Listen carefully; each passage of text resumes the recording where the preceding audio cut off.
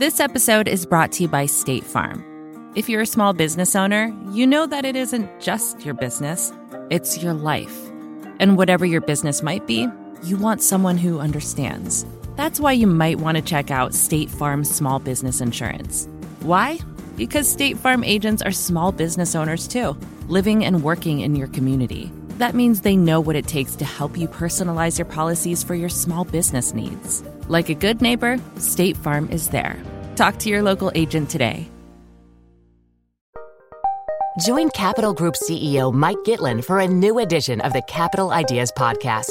In unscripted conversations with investment professionals, you'll hear real stories about successes and lessons learned, informed by decades of investment experience. It's your look inside one of the world's largest asset managers. New episodes are available monthly. Subscribe wherever you get your podcasts. Invest 30 minutes in an episode today. Published by American Funds Distributors, Inc. It's hard to get people to care unless they or a member of their family has been impacted by these laws or been charged. But so many of them have been now that I think people are starting to look at this issue in a different way. So I actually feel optimistic.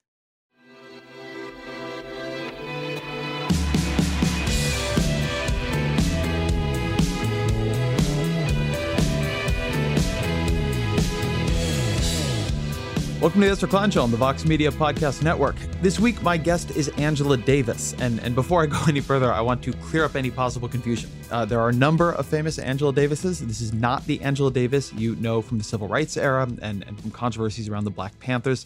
That is Angela Y. Davis, who used to teach at UC Santa Cruz, where I went to school. This is Angela J. Davis, the former director of the D.C. Public Defender Service, a professor of law at American University. And she's the editor of a remarkable new book entitled Policing the Black Man, which pulls together very, very deeply researched essays on virtually every aspect of how Black men and how Black boys interact with the criminal justice system. It's a really revelatory, comprehensive look at the subject. If you want to learn more about that, I really recommend it. In this conversation, I use the book and the range of ground it covers as a framework to talk with Davis about our criminal justice system and how it really works or doesn't work, particularly for Black men. Something in the conversation I'd love you to pay particular attention to. It's something that as I've begun focusing more on this issue, I have found is the most important revelation. It is that prosecutors are the key decision makers here. I think it's natural for us to think of the system and its inequalities as driven by police. Police are who we see out there when there are big conflagrations. Police tend to be at the center of it. A lot of the Stop, Don't Shoot and Black Lives Matter protests have been about abuses by the police. But as Davis explains, that's actually not where a lot of the key inequalities in the system are driven from. They're driven by prosecutors who have this extraordinary discretionary power, much more than we tend to realize. And so any reforms really need to focus there. But before we get to Angela, a couple quick requests, including one very big one that I am incredibly excited about. In the next few months, Vox is going to be starting what will be by far our most ambitious audio project yet, a Daily Explainer podcast. If you're a podcast producer or a host and you like Vox's mission, not just like, and you believe, like you are into Vox's mission to explain the news and you have ideas of how to do it here, we want to hear from you. Check out voxmedia.com/careers. Again, voxmedia.com/careers. We have listings for a host, for an executive producer, and you might be the right person to join the team. This is a very cool, very exciting project. So I would love if some of you were into it. Again, that's voxmedia.com/careers. On the audio note, I tend to do plugs for all of our shows and tell you to listen to Worldly, which you should, and The Weeds, and I think you're interesting. But I want to do a specific one today. I was on the train the other day, and I was listening to I Think You're Interesting, which is Todd Vanderwerf's culture podcast, and he did a podcast with Errol Morris. It's actually maybe a month or two ago back now, but I hadn't listened to it until now. And it's just fantastic. It's about memory. It's about photography. It's about filmmaking. It's about nostalgia. It's almost about, I almost want to say it's about what it means to be human, but it's certainly about what it means to make art about being human. It's one of my favorite podcast episodes I've heard in a long time, and I really recommend you check it out. That's I Think You're Interesting by Todd Vanderwerf, and it's his interview with Errol Morris. All that said, let's jump into the Angela Davis interview. And I started here in a particular place. She began in the public defender's office in D.C. And so I asked her what that experience taught her about the criminal justice system. When I was a public defender, I noticed a lot of things that disturbed me. I did the work. I came to do the work because I wanted to help poor people And I thought helping poor people charged with crimes was the greatest calling.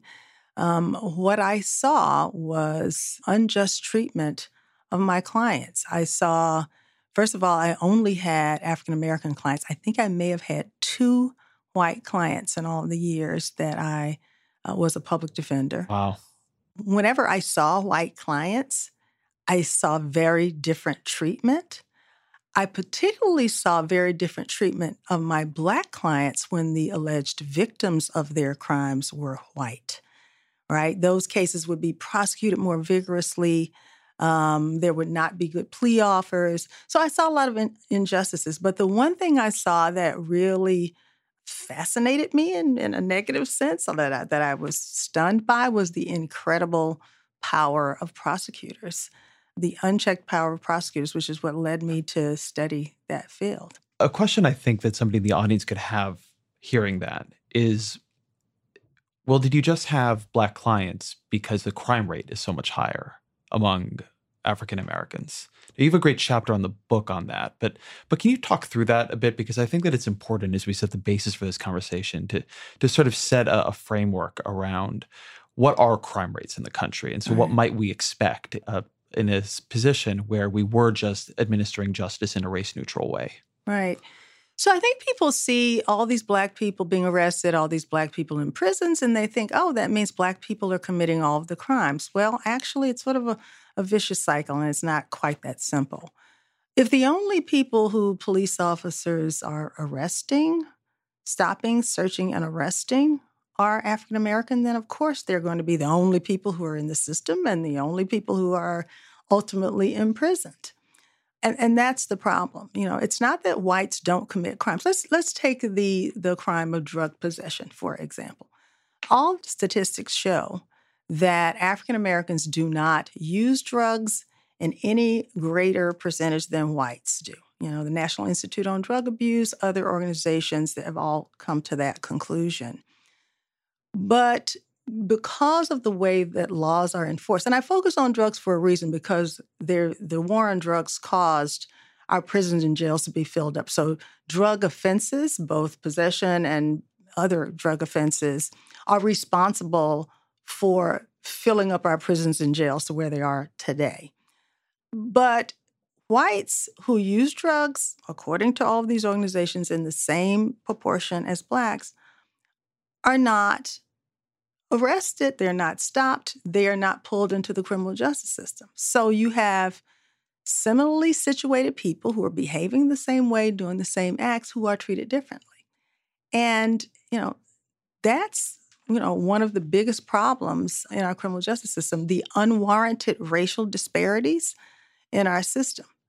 So I think, when people look at a lot of these statistics on the back end, they're reaching some unfair conclusions. So I want to hold here for a second, because there's a really fascinating chapter in your book, I think by Mark Maurer, is that the way you say his name, about this. And so first I want to say I was arrested for drug possession when I was a kid. I had pot, and nobody charged me with anything. There's a lot of privilege embedded in that story. A lot of people I've known as I've gotten older, not as much now, but when I was younger and was in college, used drugs. Nothing happened to any of them. So first, certainly my experience is that there's a large amount of drug use among different populations. And what Maurer argues, as I understood it, and I'm curious if this accords with your experience, is that one of the things that happens is that particularly in these early, less serious crimes, right? Do you want to charge somebody for having pot, or do you want to charge somebody for having cocaine or having been drunk and disorderly, which I have certainly been when I was in college. I think I'm making myself sound cooler in college than I actually was, but I do it to make a point, which is there's a lot of discretion at that point in the system. And then later on, if you do something a little bit more serious, when the prosecutor or others in the system are deciding how to treat you, the question of a record becomes very important. Yes. And the question of how you are viewed at that earlier moment, whether you're viewed as somebody dangerous or a good kid just making a mistake, becomes very important.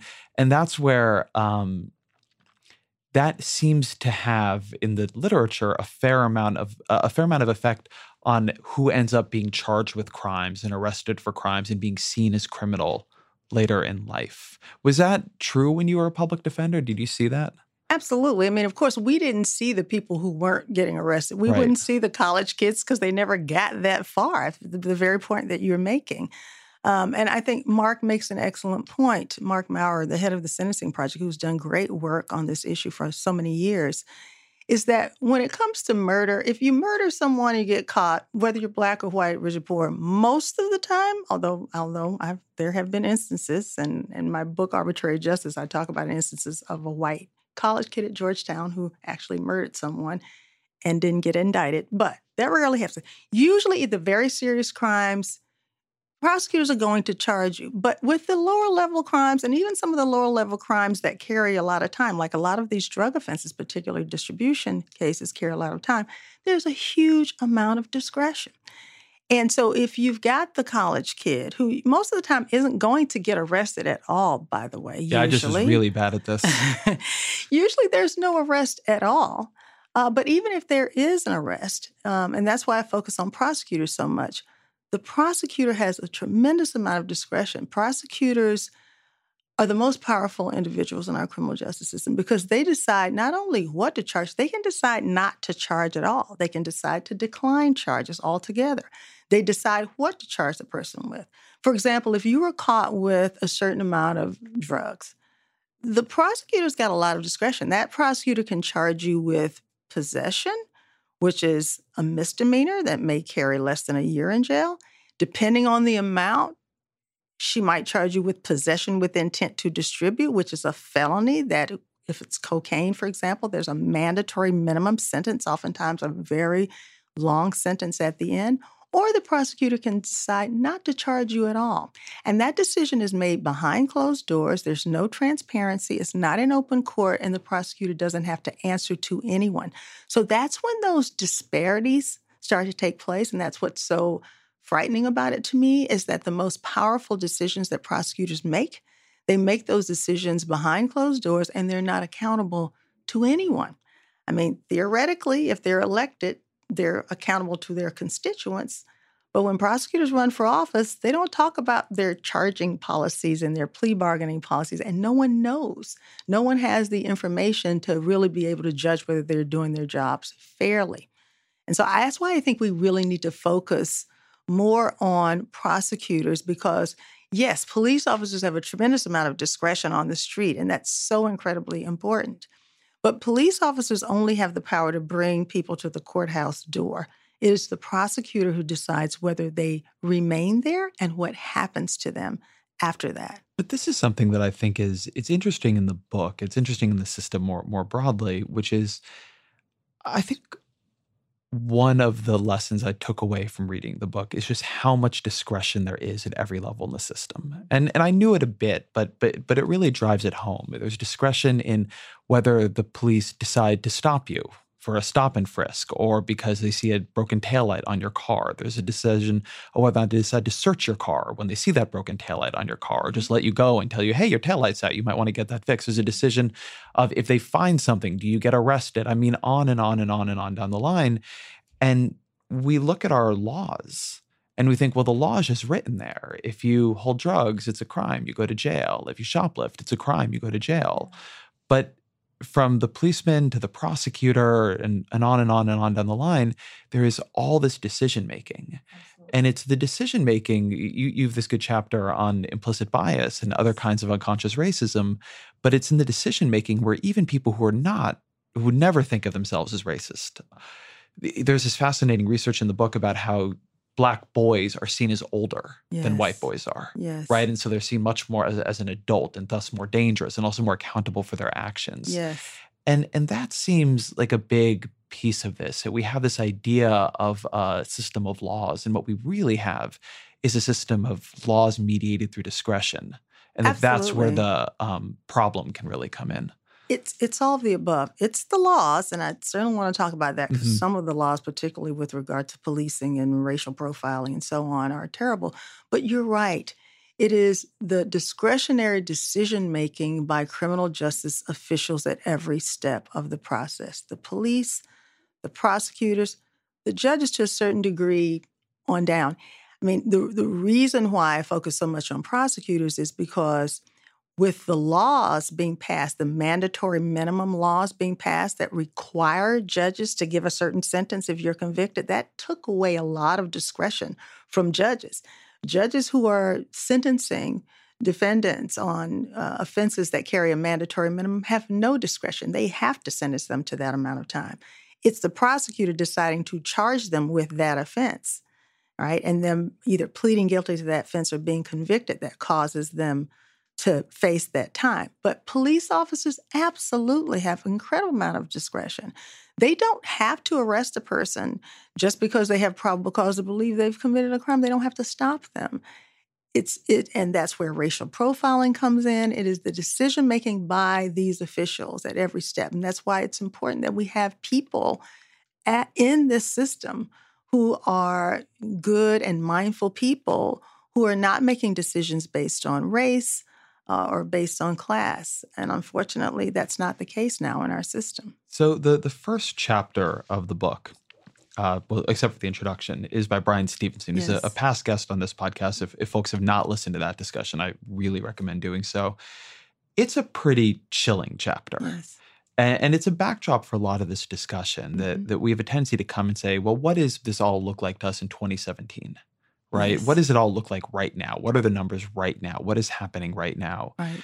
And he makes this argument that there is this continuous thread in American history going back to slavery, that ways in which discriminatory policy was justified was by creating a racist ideology around African Americans being more criminal, less intelligent, et cetera, et cetera. And can you trace a bit of the legal side of this? Because he goes through the black codes and he goes through something that felt much more like a straight line to me than what I'd read before, in a way that I think is important context when we ask, how should we look at disparate outcomes here today? And should we see that as unusual and aberrant, or should we see it as a continuation of something that has been built in this country over a long period of time? Yeah, I was so pleased and excited when Brian decided to join this project. And I specifically asked him to write the chapter giving the historical context. And I think he did a beautiful job of, as you put it, drawing a straight line from slavery to the black codes and convict leasing after slavery to the lynching to Jim Crow, straight through to the disparities that we see in the criminal justice system today and to the death penalty. It's a continuum with the same behavior, obviously in different contexts, right, and in different ways. And I think it's so important for people to understand that historical context in order to understand where we are today. I mean, it's a depressing chapter in many ways because it sort of shows how, although things obviously have changed, we're not in slavery now, that so much of it is the same in terms of the treatment of Black men and that historical context. And again, I think it lays a perfect foundation for why we're focusing on Black men and boys, because that was always a big question. The history of this country, there's a particular history of the treatment of Black men in particular from slavery to the present day. And I think that chapter does a great job of just illustrating that. I mean, in a chilling way in many ways, but also in a very understandable way. But one thing that I wanted to zero in on in that chapter is what I think he shows in different ways is that a lot of work has gone in this country, real work, effort, into creating a perception of Black men and Black boys as dangerous, right? I mean, to the point that white communities of people who I'm sure thought of themselves as good, upstanding Christian people would kill young Black men for looking at white women in the wrong way, for speaking impudently. And and that was justified on the idea that, there was this barely restrained criminality and danger. I mean, they were trying to keep themselves safe. That's how they explained it to themselves. And look, we are not, for the overwhelming most part, there today, but it is a backdrop to a world in which it is easier for people in and out of the criminal justice system to see more danger when they look at a young Black boy playing with a toy gun than when they look at a young white boy playing with a toy gun, or when they look at Brian tells a story in there of just sitting in his car listening to Sly and the Family Stone and having the police called on him. Yes. And that wouldn't happen to me. Right. And it's Catherine Russell Brown, who actually wrote the chapter on implicit bias, has done a lot of work around this, the color of crime. I mean, when people see Black, they see criminality, whether it's a child like Tamir Rice or whoever it is. And I think Brian does a great job of illustrating that in his chapter as in many of the other chapters. You say that a lot of work has gone into it. I guess I wouldn't put it that way, because when you say a lot of work has gone into it, it sounds like it was like this intentional, like, let's do this intentionally. I don't know that that was the case, that, people decided we're going to, make a conscious decision that we're going to have Black people be dangerous. I just think it's the perception that people have always had of Black people, that sheer racism, which makes people see Black and see danger, see a Black boy and see a dangerous man. I mean, you mentioned the studies that are in Kristen Henning's chapter, Boys to Men, where she talks about how all these studies were done where police officers and others would always overestimate the age of a Black boy and underestimate the age of a white boy, because they don't see a human being. They don't see a child. And so this is, a serious problem that goes on today. And, implicit bias is a huge part of this problem. These unconscious views, frankly, everyone has implicit bias, right? Everyone has unconscious views that they're, by definition, unconscious views. They're not even aware that they're having these views. And it comes about as a result of being exposed to all these stereotypes and being exposed in the media and elsewhere. Black people have implicit bias. And it's not just about race. It can be about body type, size, hair color, tone, skin tone. But that implicit bias that's so deep-seated that causes a police officer, for example, to see a Black kid and see a criminal, or a prosecutor to see a Black kid and decide, well, I'm going to prosecute this person. When officials in the criminal justice system are making decisions because of that implicit bias that they have, that's where it becomes a huge problem in our system. And it's particularly a problem in the legal system because there's no legal remedy for implicit bias, right? So if you can prove, for example, that a cop intended to stop a person because they were Black, how are you going to do that? No cop's going to say, I stopped this person because they're Black. No prosecutor's going to say, well, I chose to prosecute this person because he's Black, but I'm going to let the white person go. No one's going to say that. And honestly, I think in most instances, they're not even aware of that. That's not what's going on. It's those unconscious views. And our criminal justice system provides a remedy for intentional discrimination, but not for unintentional discrimination, not for unconscious bias. Sherilyn Ifill and Jinhee Lee, in their chapter, Do Black Lives Matter to the Courts, explain this beautifully about how the courts, the jurisprudence of the Supreme Court has developed over the years. I would say devolved instead of evolved, to the point where the kind of bias that we see most often in the system, which is not necessarily that intentional type that we saw that's described in Brian's chapter, there's no remedy for it in the courts, or the remedies are very weak, I should say. And that's what the problem is. Vacations can be tricky. You already know how to book flights and hotels, but now the only thing you're missing is, the actual travel experience. Because is it really a vacation if you're just sitting around like you would at home? You need a tool to get the most out of your time away.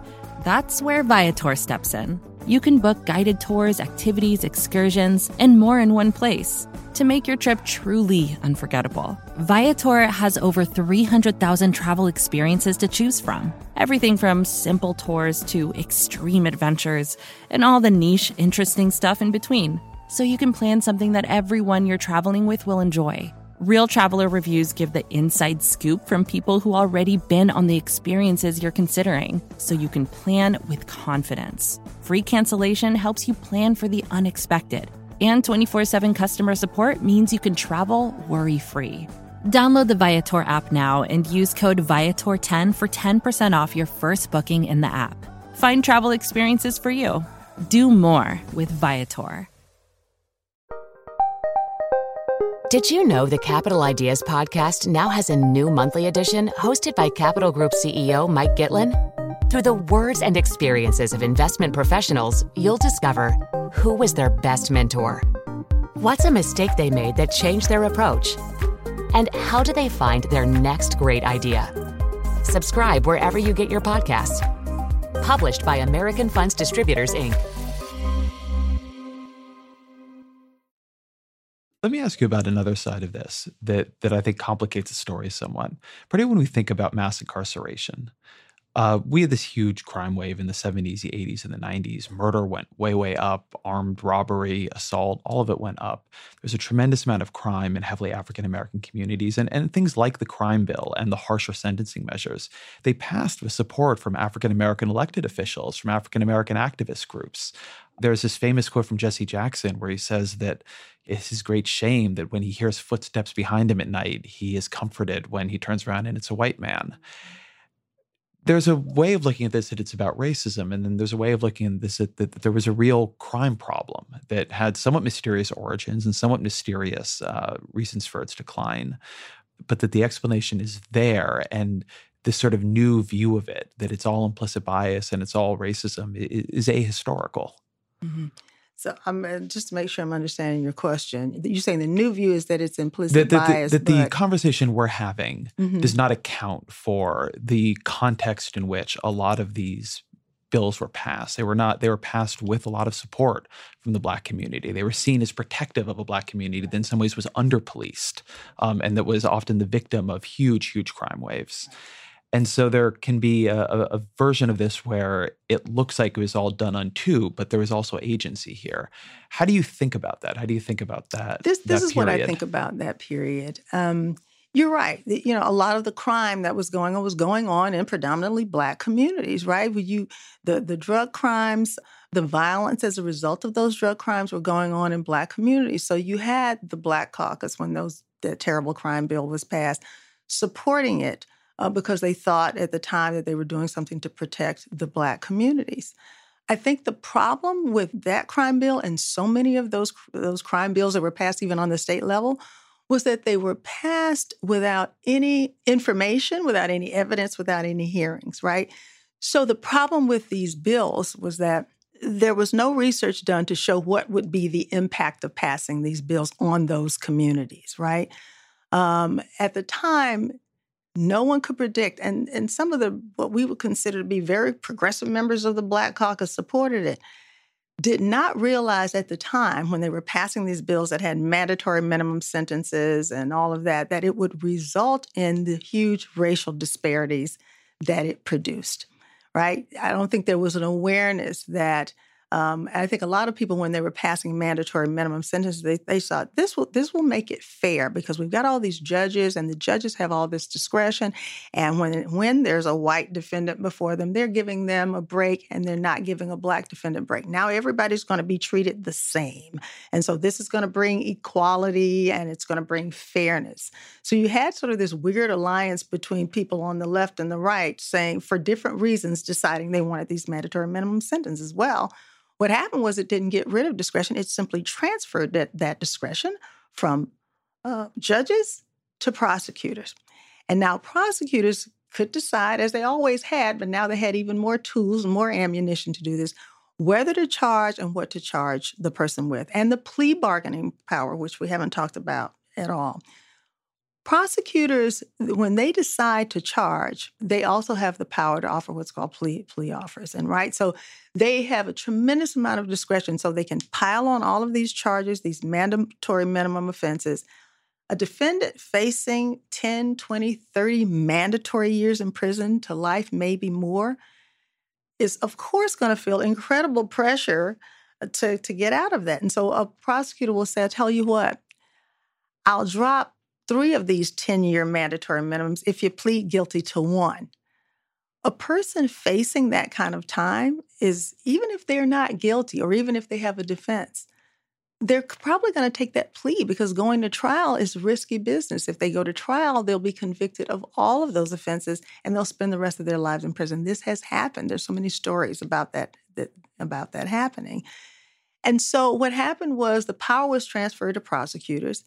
They would make these plea offers. 95% of all cases in our criminal justice system are resolved by way of guilty pleas. People think all these trials are going on. They're watching Law and Order and seeing trials. And there are not a lot of trials going on. There's a lot of people pleading guilty because they're facing these incredible amounts of time in prison. So my point is this. I think it happened at that time because no one could predict where we would end up.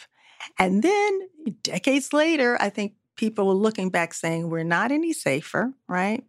People hasn't crime dropped a lot? Crime has dropped, but if you talk to criminologists, they'll tell you there's a real complicated mixture of reasons why crime has dropped. It's certainly not just higher sentences, and most will tell you it's not just this. It's a combination of economic reasons, the economy, a lot of different reasons come together because crime goes up and down, if you look historically.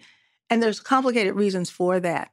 But if you look at, just mandatory minimum sentences, no one will tell you that, that's why crime dropped, especially when you look at all the negative consequences as a result of that, right? Lives being thrown away for years, the collateral consequences, families being destroyed, people not being able to reenter society. So if you look at all the harms, certainly there's no comparison. So I guess my point is that people are now looking back, and you had President Clinton not quite apologizing for his role in the crime bill, not quite enough of an apology, but acknowledging that it was a mistake. You had Hillary Clinton saying that.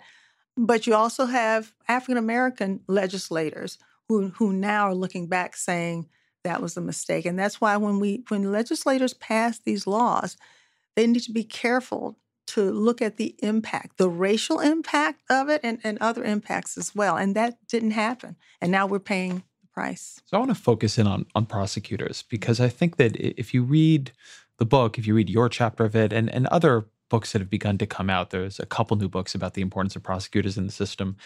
This is a conceptual pivot that a lot of us need to make, and it's hard. You have a great line in the book where you say that the reality is that prosecutors are the most powerful officials in the criminal justice system, bar none. Police officers have the power to arrest and bring individuals to the courthouse door, but prosecutors decide whether they enter the door and what happens to them if they do. I think most of us look at the system and we see police. Yes. And increasingly criminal justice experts look at it and they see prosecutors. So I really want to begin at the beginning of the chain and go through it almost step by step. In America, how are prosecutors chosen? So there are federal prosecutors and there are state and local prosecutors. I focus on state and local because only about 10% of all crimes are handled in the federal system. 90% are on the state and local level, and the vast majority of those prosecutors, and there are thousands of them because there are county prosecutors, state and local ones, the vast majority of them are elected officials. Why is that? Why is that? Well, there's a whole history, right, going back to Jeffersonian democracy and why, this whole notion that we want to elect our officials and to hold them accountable, right? That's the system that developed over the years. You're asking why? I know that elected? We take it a little bit for granted now, but you were a defendant, right? You're the person across from the prosecutor. I was a defense attorney. Sorry, I was a defense never attorney. A defendant, I actually. apologize. Sorry, a defense attorney. You Yes. weren't elected. I was not elected. It's an important position. Correct. Well, right. And I was aligned with it. Now, I understand how these offices work. You have a head of a prosecutor's office who's the chief prosecutor. They're called a state's attorney in some jurisdiction. They call district attorneys. They're elected. They then hire the assistant DAs who work in their office. I think Florida is probably the only state I know of that has an elected public defender. Usually public defenders are selected a very different way. But And not all other countries elect, right? yeah, no, the prosecutorial systems in other countries, I don't know a lot about them, but none of them have a system like we do. But yes, because we're a democracy. So the idea behind this powerful person who has all of this power being elected theoretically sounds like a good idea, right? We're in a democracy. We hold those accountable to whom we grant power. The prosecutor is very powerful, so they're elected. The problem with that is that unlike most other elected officials, what prosecutors do on a daily basis is not really very, very transparent to the people who are supposed to be holding them accountable. And that's a huge problem. The most important decisions that prosecutors make is that charging decision that you mentioned and the plea bargaining decision. And those decisions are not made in open court. I mean, even if you wanted to just sit around and court watch and watch your prosecutor so you can see what they're doing, you would never know how they make those decisions because those decisions are made behind closed doors. And so there's no way for us to hold prosecutors accountable if they're charging one person at a low level and another person who's done the same thing at a high level. We have no way of knowing that, right? Us ordinary citizens, the constituents who elected that person. And I think that's the problem. When I talk about this issue a lot, and particularly some of my prosecutor friends, they say, well, I am held accountable because I'm an elected official. And if my constituents don't like what I'm doing, they can vote me out. Well, that's easier said than done, and that's very theoretical because, as I said, when that chief prosecutor runs for office, most of the time, except recently, it's changing a little bit recently, and I want to talk about that, but most of the time over the years, when prosecutors run for office, they run on, I'm tough on crime, and if there's anyone opposing them, and Ron Wright in his chapter talks about how his research shows that so many of these prosecutors run unopposed for decades. But even when they have an opponent, they run on, I'm tougher on crime. And so no one's talking about the really important issues, the important functions that they perform every day. And I say this all the time. I mean, one, I don't want to call it a shining light because there is no shining light from, these horrible killings of unarmed Black men. But one thing that happened, and particularly with Ferguson, when Michael Brown was killed, and that prosecutor, that was one of the first cases that got a whole lot of attention. I mean, Trayvon Martin did, but, that wasn't a police officer. When that prosecutor decided not to charge the police officer who killed Michael Brown, people all of a sudden said, what? What do you mean? And who is this prosecutor? And why are they able to do this? And what is the grand jury? And how can this be? I mean, people started to then pay attention and to really realize how powerful prosecutors are. And I think people are beginning to pay attention to that. But I think for the most part, people, as you say, we see police officers all the time. They're a big part, too much of a part of some communities' lives, right? They're out on the street. They're everywhere. People know who they are, know what they do. But prosecutors, not so much, even though they're the officials who, in my opinion, are really running the system. So in what ways do they run the system? Let's say I am arrested for a crime, drug possession or petty theft or something not huge, right? Not murder. I didn't kill anybody. Right. Good. I come into the station house. Some set of things happens and the prosecutor gets involved. When and how? Right.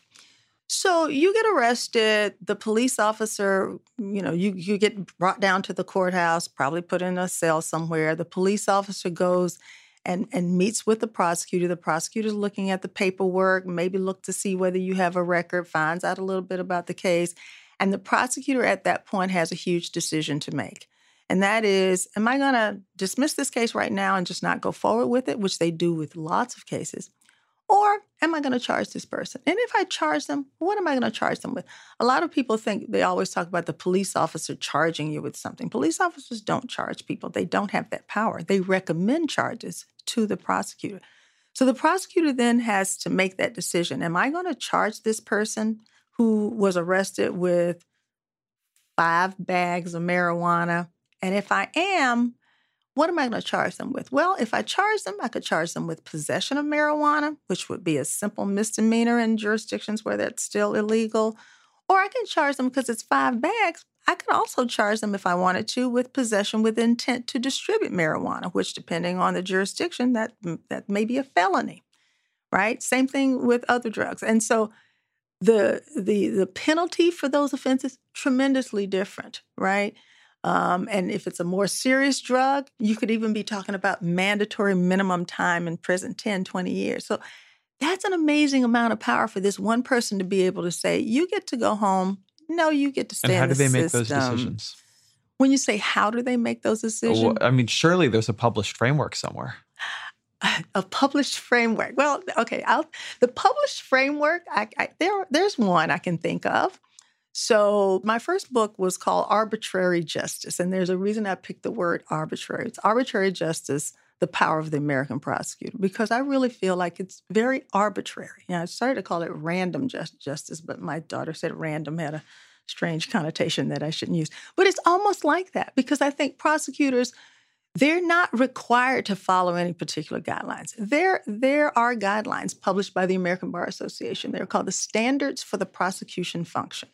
And they lay out guidelines that prosecutors should follow in making a decision about whether to charge a person or whether to give a plea offer. But they're not required to follow the ABA standards. I bet if you ask any prosecutor to tell you what those standards are, they wouldn't be able to tell you. They certainly don't sit down and go through the standards when they're making those decisions. Now, if the chief prosecutor of that office wanted to make that the policy for that office, he or she could do that. But I don't know of any of them who require their assistants to follow those standards. Let me give you an example of what some of those standards are. So, for example, one of the standards says when a prosecutor is deciding whether to charge a person, they should take into account the seriousness of the offense. That's one factor. The interest of the victim in prosecution is another factor. Whether the defendant has a criminal record, right? All of these make sense. So let's take the interest of the victim in prosecution.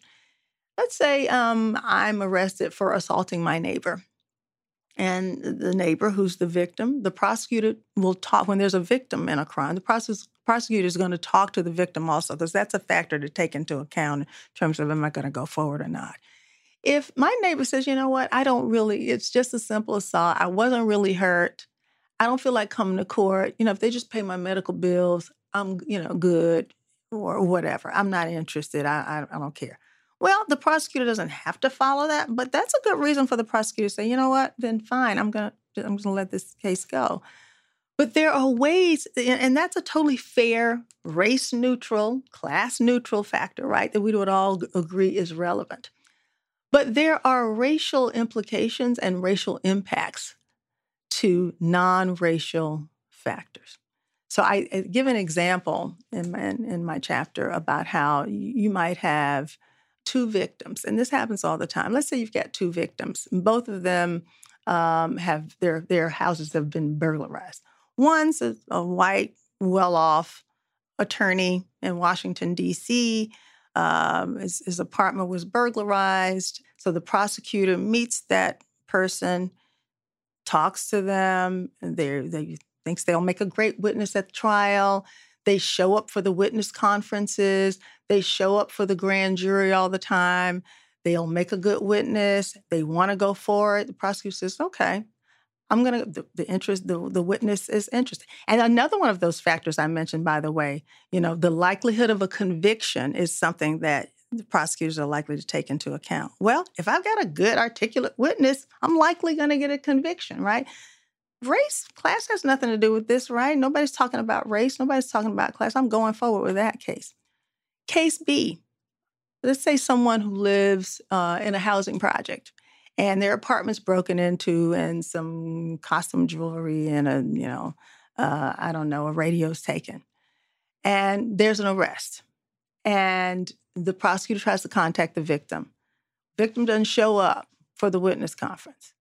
Well, they don't show up. And the prosecutor's like, look, they're not showing up. They must not be interested. I'm just going to dismiss this case. Well, maybe they didn't show up because maybe they didn't get the notice in the mail because their mail is stolen. Maybe they didn't show up because they do day work and they can't afford to take the day off to come to a witness conference. Maybe they really are interested, but, those circumstances cause them not to show up. Maybe they're afraid to show up because their kid was in the system and they don't want to go down to that prosecutor's office and they don't know what's going on. Or maybe they show up and they're not dressed quite as nicely as the lawyer, and they're not quite as articulate, and they can't quite tell their story the same way. And the prosecutor's like, this is not going to make such a great witness. I don't think I'll get a conviction, so I'm not going to do anything with this case. So you can see how, these are race-neutral factors, but they create racial disparities in our criminal justice system, whether we're talking about how victims are treated or defendants, because I could tell the same story. If we're looking at two defendants, you can see where that would go.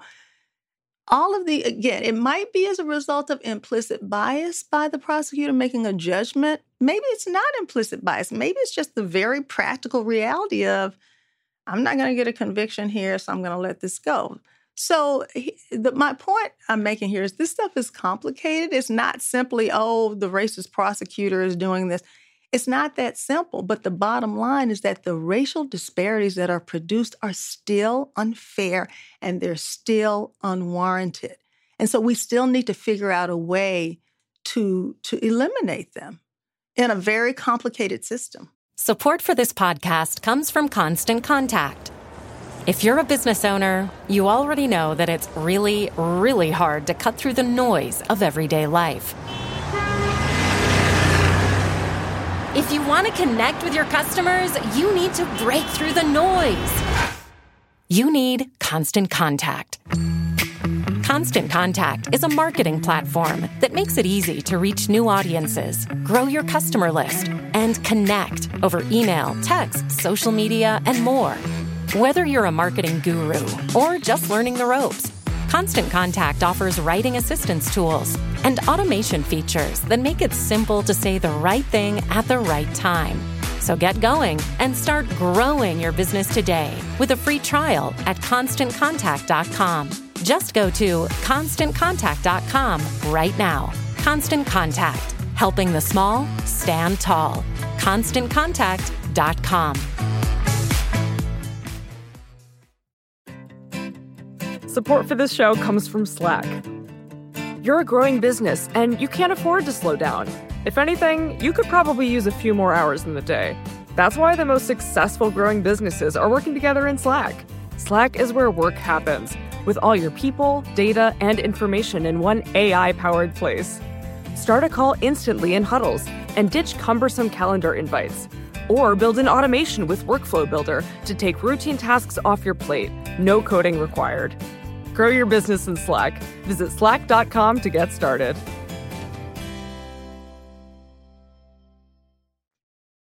So I want to take one step back on this and just note a sort of hypothetical here. You could have perfectly equal policing. The number of stops, of car stops, of searches, of everything. The people brought in for drug, everything is perfectly equal to the proportion of criminality or offense in that subpopulation. And still, if you have a prosecutorial system with this much discretion, you could have very unequal outcomes for reasons and others that you pin in. I think it's important to say that because I think so many folks, including me for a long time, understand the system as being gate kept, if you can say that, by police.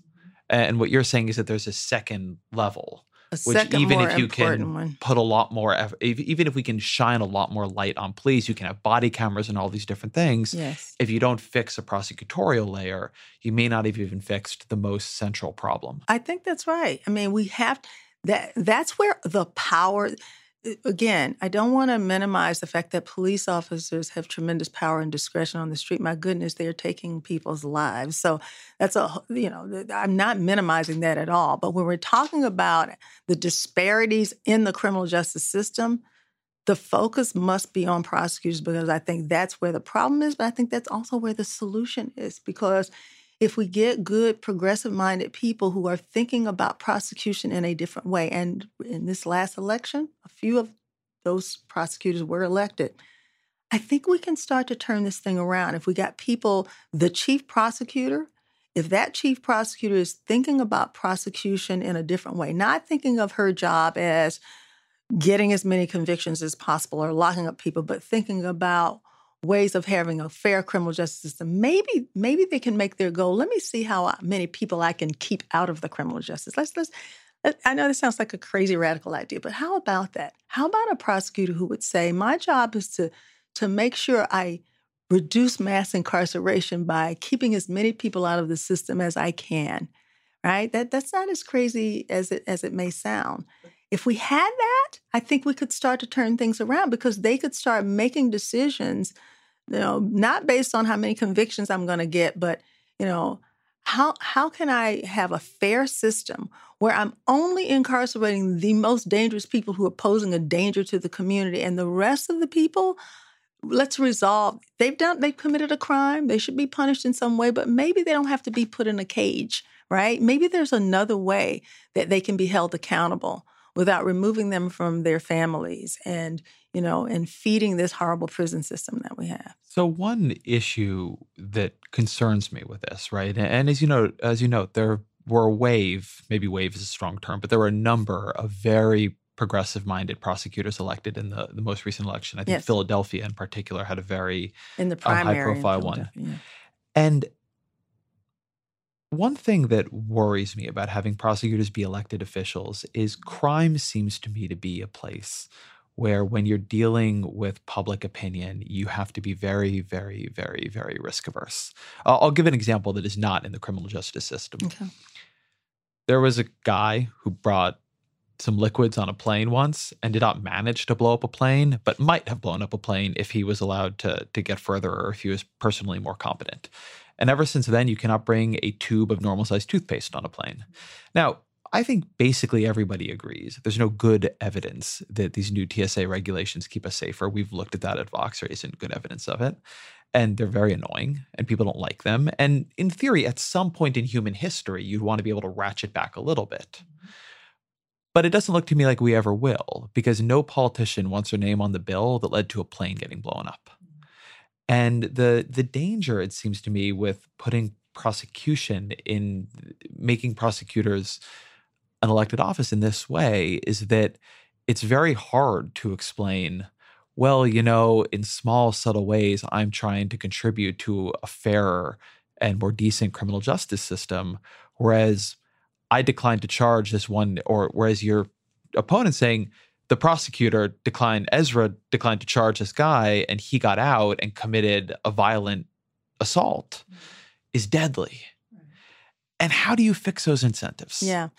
Well, what you're saying is that's the phenomenon that's been going on up to now. That is, prosecutors, that's why they were running on, I'm tough on crime, because that's what would get them elected. They were afraid to be what some would call soft on crime for the very reason you mentioned, suppose something happens and so on.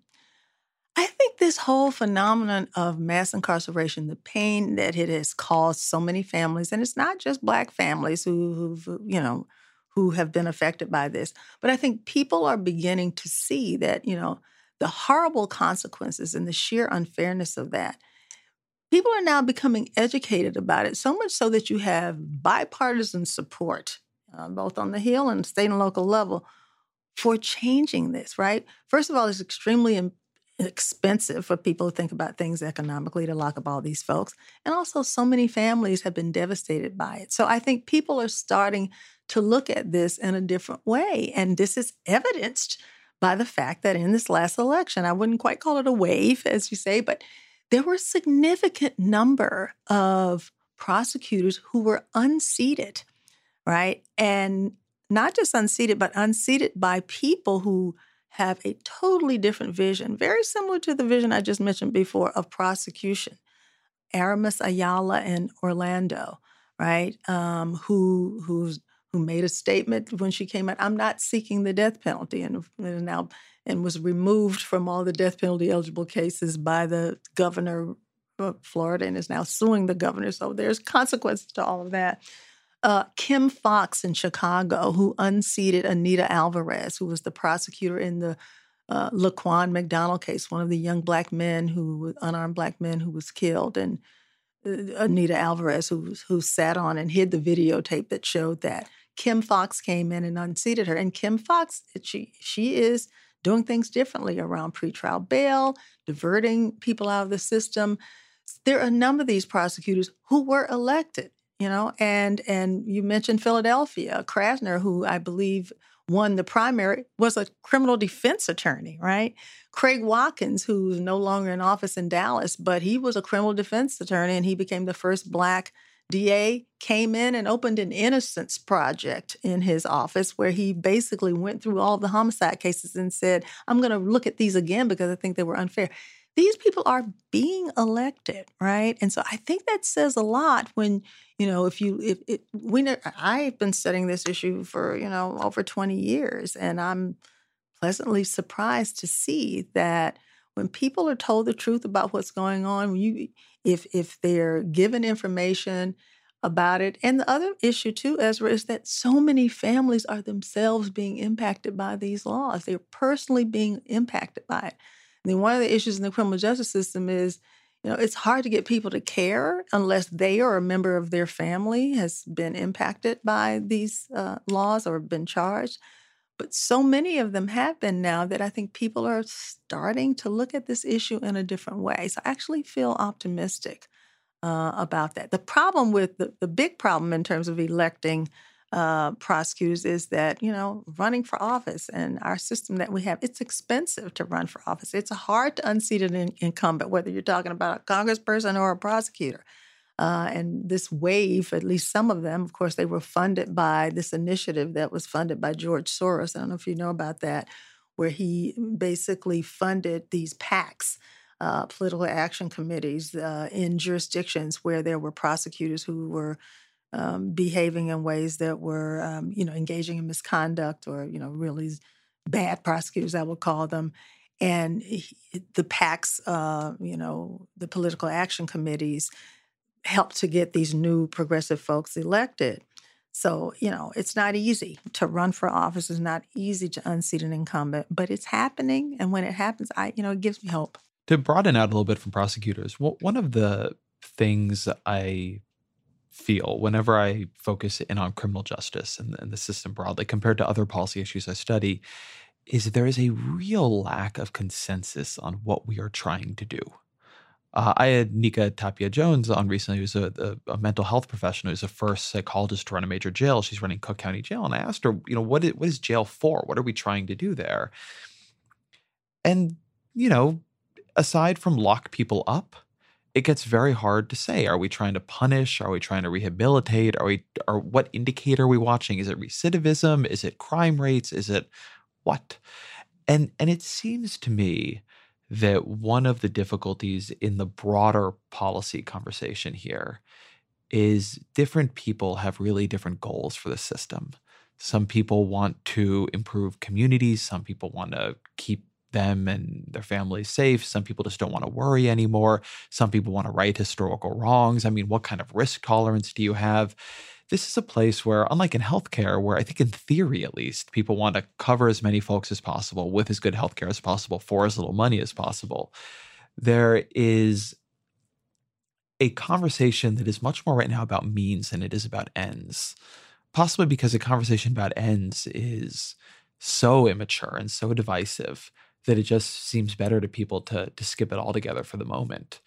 But I'm curious if you feel there's more convergence there. I'm curious if you think that we are coming to a more holistic view of what our justice system is supposed to do than we've had in the past. That's an interesting question that I hadn't thought about, but I'll think about it right now. I don't think we are coming to a convergence. I agree with your initial statement. I think people have very different philosophies of punishment, have different philosophies of the purpose of the criminal justice system. There are people, I teach criminal law, and one of the fundamentals I teach is, what are the purposes of punishment? So I teach my students, there are a number of purposes of punishment. There's retribution, right? An eye for an eye, you did something, so I'm just going to get you back, right? Rehabilitation, we want to fix the person, we want to help to reform them. Incapacitation, we just want to get you away from me and lock you up because you're dangerous and we want you away. But at any rate, there are many different purposes of punishment. And I think people have different views. I, for example, do not believe in retribution. I don't believe it. It is a legitimate purpose of punishment, right? An eye for an eye. Jesse Jackson used to say an eye for an eye and tooth for a tooth leaves us all blind and toothless, right? What is the point of that? Justice Marshall, before he died, in some of his dissents in death penalty cases, talked about the illegitimacy of retribution, right?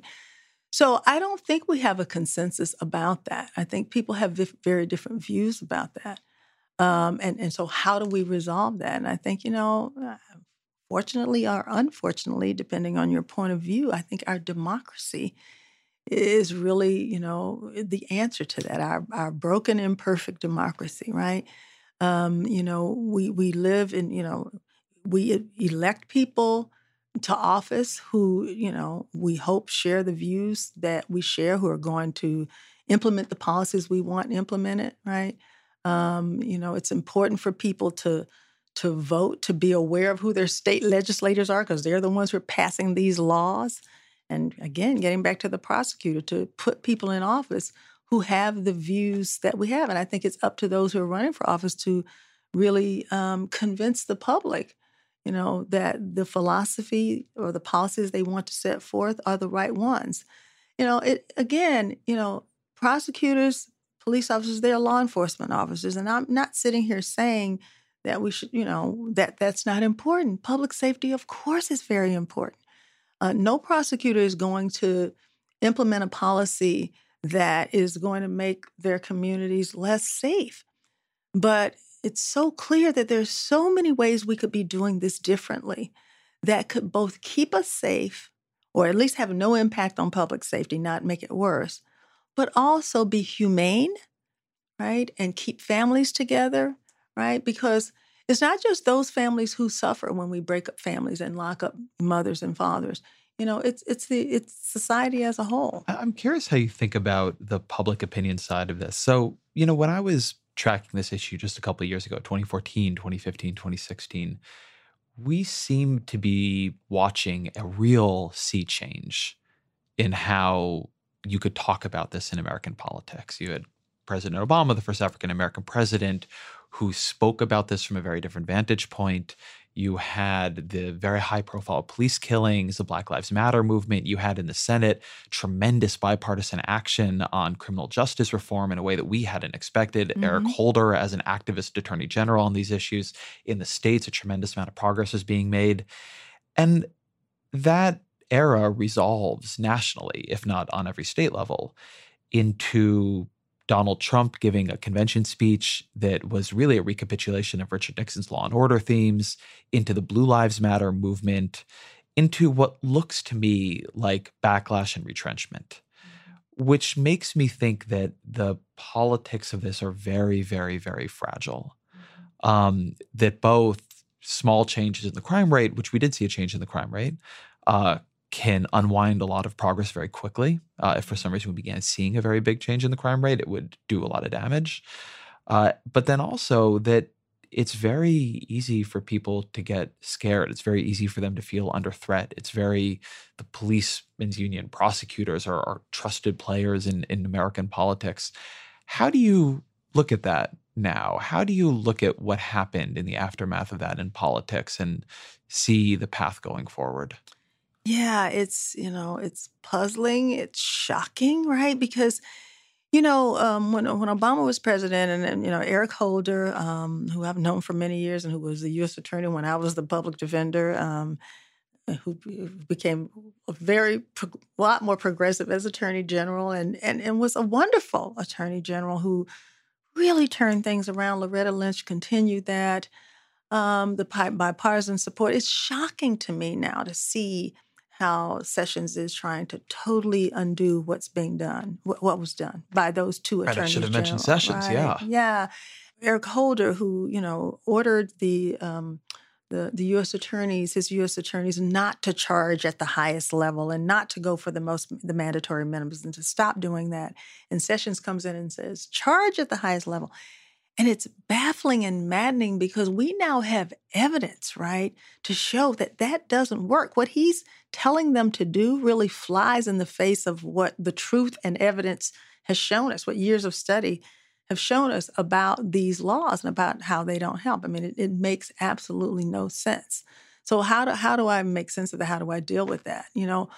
First of all, my hope is that, they're not going to be there much longer. And, I'm hoping that Mr. Mueller is doing his job. And I'm just hoping that they're going to be gone soon. I really believe that.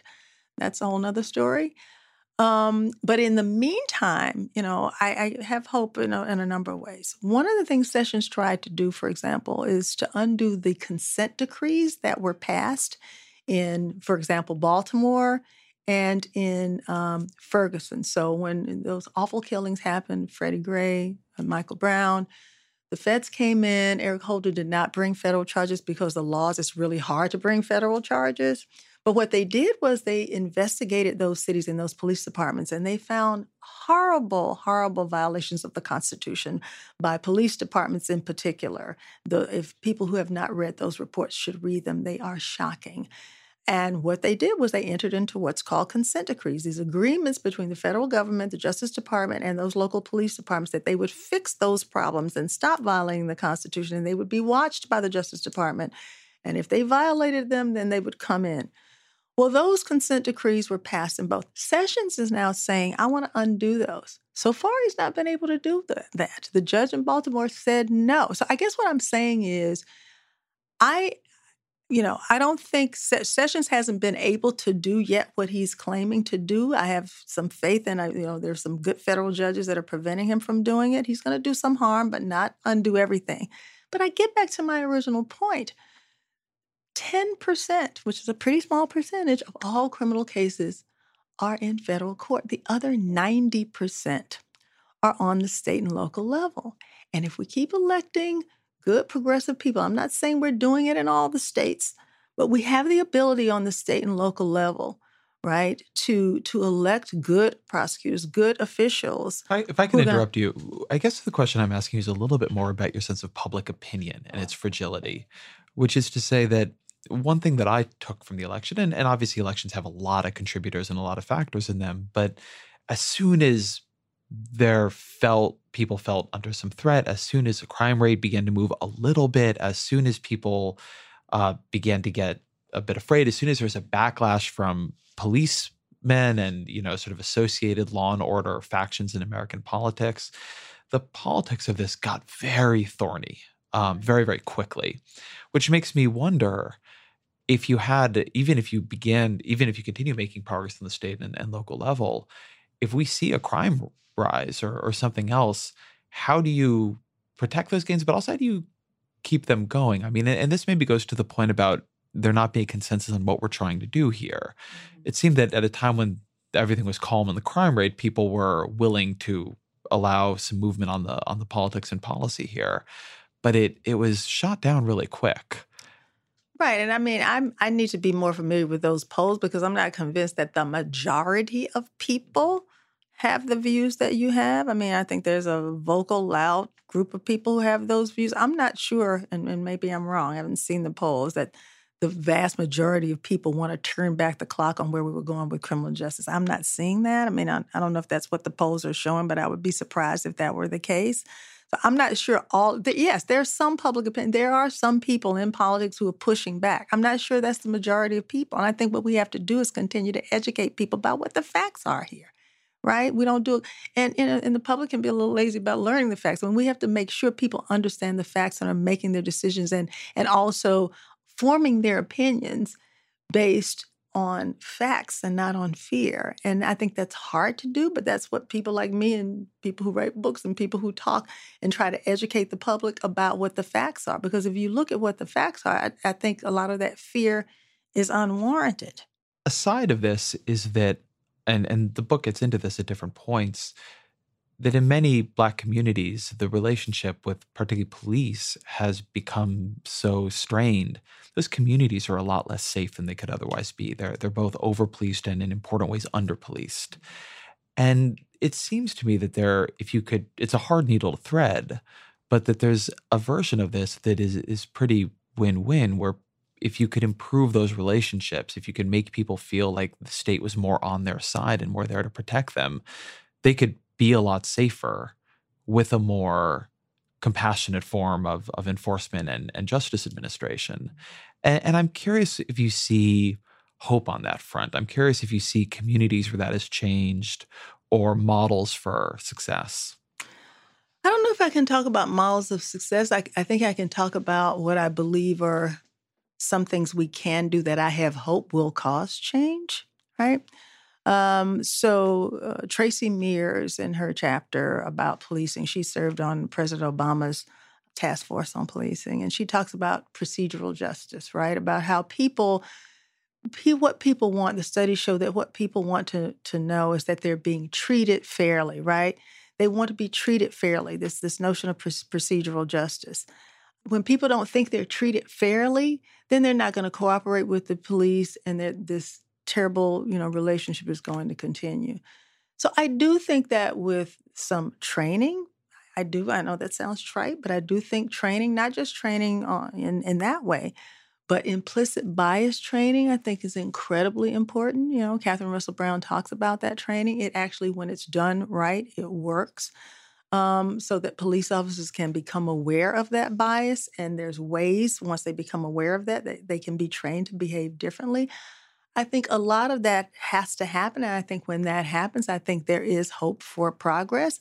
But I think, when people continue to see very basic unfairness, and we haven't talked about it very much, but it was really the inspiration for the book, which is these killings, right? Police officers not only racially profiling, but also using deadly force against unarmed, non-threatening people.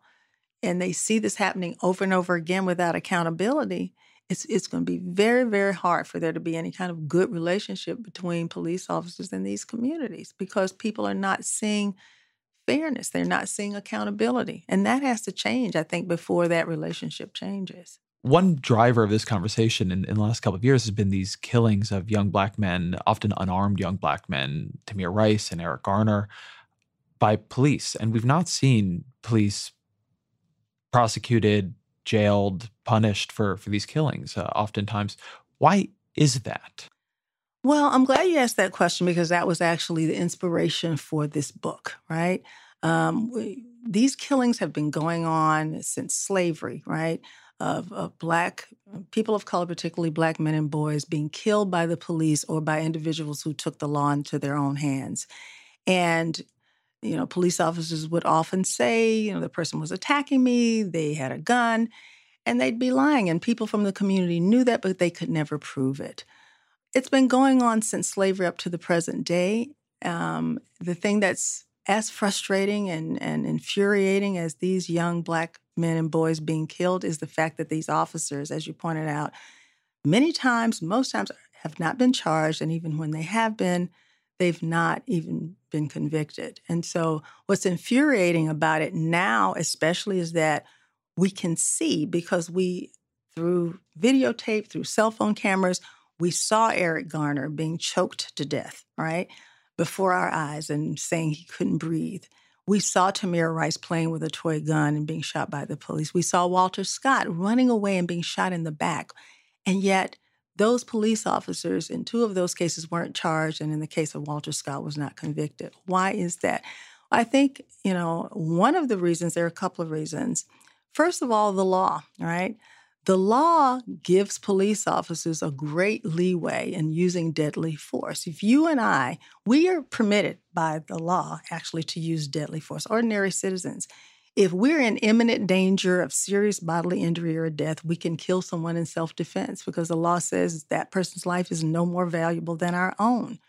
Police officers, however, the law permits them to use deadly force in a much wider range of circumstances. So there was a case decided back in 1985 by the United States Supreme Court called Tennessee versus Garner, which basically said that police officers can use deadly force to stop a fleeing felon if it's necessary to do so to stop them, and if they have probable cause to believe that that person poses a danger to the police officer or others.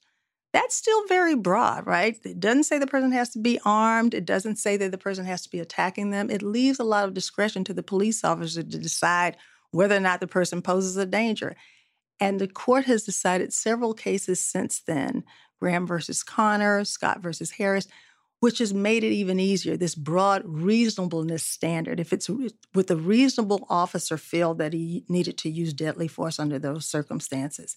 So that leaves a lot of discretion to the police officer. And I think what has happened in the few cases that have actually gone to trial, I've read where these jurors have come out saying, we feel terrible that we acquitted, but we had no choice because the law required us to do that. The law required us. We had no choice. That actually isn't true. What the law says is that, that's the law, but you don't have to believe the police officer. So if a police officer gets on the stand, if that police officer who killed Philando Castile, for example, who went from 0 to 100 in a matter of seconds, right, when Philando Castile clearly wasn't attacking him. If he says, I feared for my life, the jurors don't have to credit that, right? Most judges will say, you're the judge of the credibility of the witnesses. But I think people, are crediting police officers when they're saying they're afraid instead of looking at what that officer did and saying, was it really reasonable for this police officer to be in fear of a person who was running away, to be in fear of someone who was on the ground choking? Was that reasonable, right? And for whatever reason, in the very few cases that have gone to trial, that hasn't happened. I believe there's only been one conviction of a police officer, and that was a case in Brooklyn involving really not even one of the most heinous cases, where it was an accidental killing in a darkened stairwell in Brooklyn. Ken Thompson was the prosecutor. There was a manslaughter conviction. The police officer he was an Asian police officer who killed a Black person in a darkened stairwell. Most people don't know about that case. He was found guilty, and he got probation. But in none of these other cases that have gone to trial has there been a conviction. Either it's been not guilty or a hung jury. And in the vast majority of them, there hasn't even been a charge. And that gets back to the prosecutors who have decided not to indict. So let me ask you the question we used to end the podcast, which is, what are 3 books you've read that have influenced you, that have mattered to you, that you'd recommend to the audience? So there are a lot of books I've read that have influenced me, but the 3 that like most recently I've read, the number 1 book is Just Mercy by Bryan Stevenson. I think everybody in this country needs to read this book, whether you care about the criminal justice system or not. I mean, the book is beautifully written. It's about his work at the Equal Justice Institute, but he tells the stories of individuals in the system who've been treated unfairly, either because they've been wrongfully convicted or just treated tremendously unfairly. And he makes everyone see the humanity in all of his clients, and also the tremendous unfairness. So that book, I would say, number 1. Another book that just disturbed me and depressed me, but I really, just impacted me, was The Short and Tragic Life of Robert Peace by Jeff Hobbs. That book is just a true story about this young African-American man, brilliant man who, grew up in a really impoverished community, but was talented and was given great opportunities, but his life ended up, ending in a very tragic way because he made some decisions that are just baffling. And it's a disturbing book, but I think it's an important book. And then finally, Justice Sotomayor's memoir, My Beloved World, is really impacted me in ways that I was surprised by. I knew her story, how she grew up, the difficulties that she faced. But I think, reading a book about someone from a different culture, me as an African-American, I grew up poor and I faced a lot of the same challenges. I grew up in a household, with parents who didn't finish college, all of those things. But seeing, how someone else from a different culture had that same experience, and in many ways her life was even harder than mine. And I was really surprised by that. She tells her story beautifully and is amazingly candid about the struggles that she faced and how hard she had to work to get where she is today. And very revealing in terms of, I think, the type of justice that she's become. So I love that book as well. Angela Davis, thank you for being on the podcast. Thank you so much for having me. Thank you to Angela Davis for being on the program. I found that very helpful. I hope you did too. Thank you to my producers, Bert Pinkerton and Jillian Weinberger. Thank you to you, all of you who come here every week and listen and try to learn along with me. I'm always grateful that you're here. The Ezra Klein Show is a Vox Media podcast production. We'll be back next week.